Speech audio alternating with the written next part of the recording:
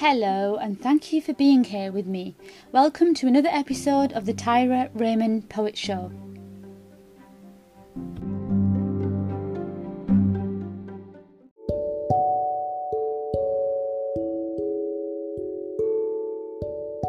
It's difficult to refuse a sincere offer, so possess sincerity, even if you're wrong.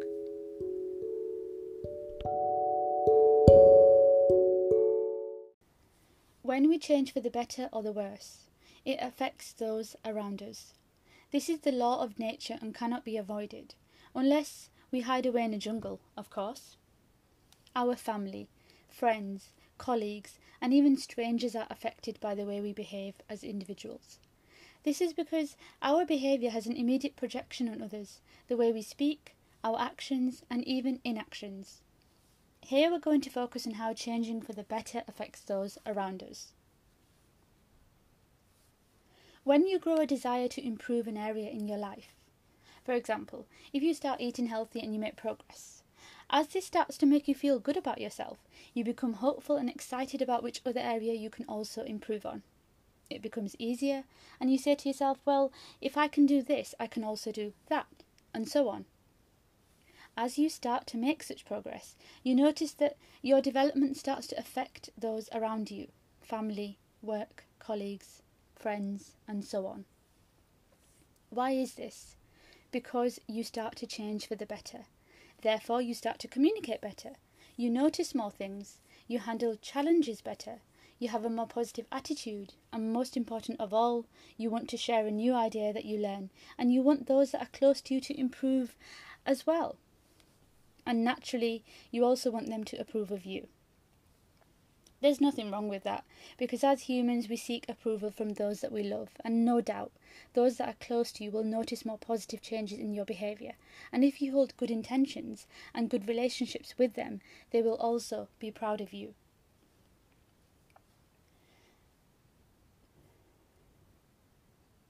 But there's something interesting here. When you begin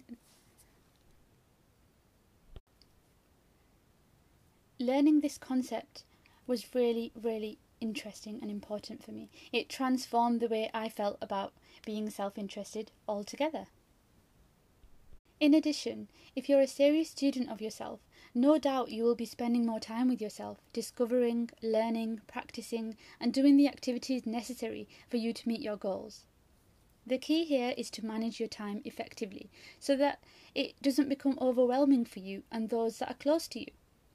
As family will notice a difference in the amount of time you spend with them, and this will in turn affect the amount of time that you also spend doing your activities.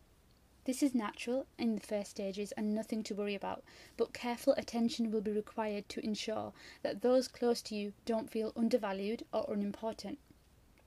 Remember, it's okay to be self-interested, as this is the first human instinct. The key is to enlighten your self-interest so that everybody wins. And this philosophy I learnt from Jim Rohn. I learnt this concept because it transformed the way I felt about it altogether. And there's something interesting here. When you begin the journey of personal development, you start to think deeply and review almost everything around you and your relationships with people. For example, if you always wanted to become a more assertive individual, you will find that those whom you are now more assertive with may not approve of the new you, and they may see this as a threat. Maybe a certain someone always took advantage of you, saying yes all the time, and now that you become more assertive and aware, they are no longer able to use you. It's awful, but unfortunately it happens a lot. Through your journey, you start to discover who your real friends are, which siblings really care about you, which colleague really values you for who you are. It's powerful stuff. It happened to me. In addition, if you're a serious student of yourself,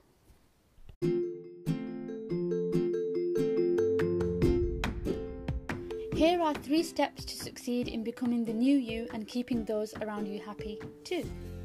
Number 1, get your priorities right. Number 2, manage your time effectively. Number 3, have understanding. Those around you may not be on a journey to self-development. So when you change, it doesn't mean that they change too. You must have patience, empathy, and kindness.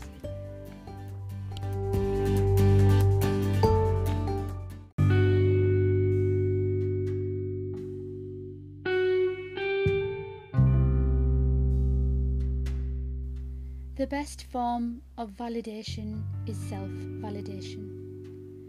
It allows you to have wings of your own. It allows you to be known truly to yourself. It allows you to flourish without the desire for approval.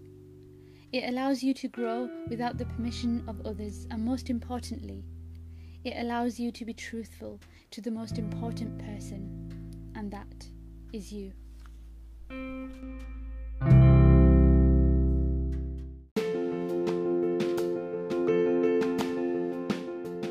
Thank you for listening. If you have something to say or want to ask a question, then send me a voice message. And if you felt inspired, then why not share this episode with someone who will benefit? Don't forget to subscribe so that you can be notified of future episodes. And take a look at my book, Mirages to Reality, which is available on Amazon.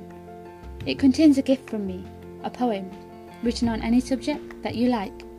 And finally, if you have an event, spoken word night, or a festival, then why not book me in to perform one of my poetry sets? You can find out more on www.tyraraymond.com.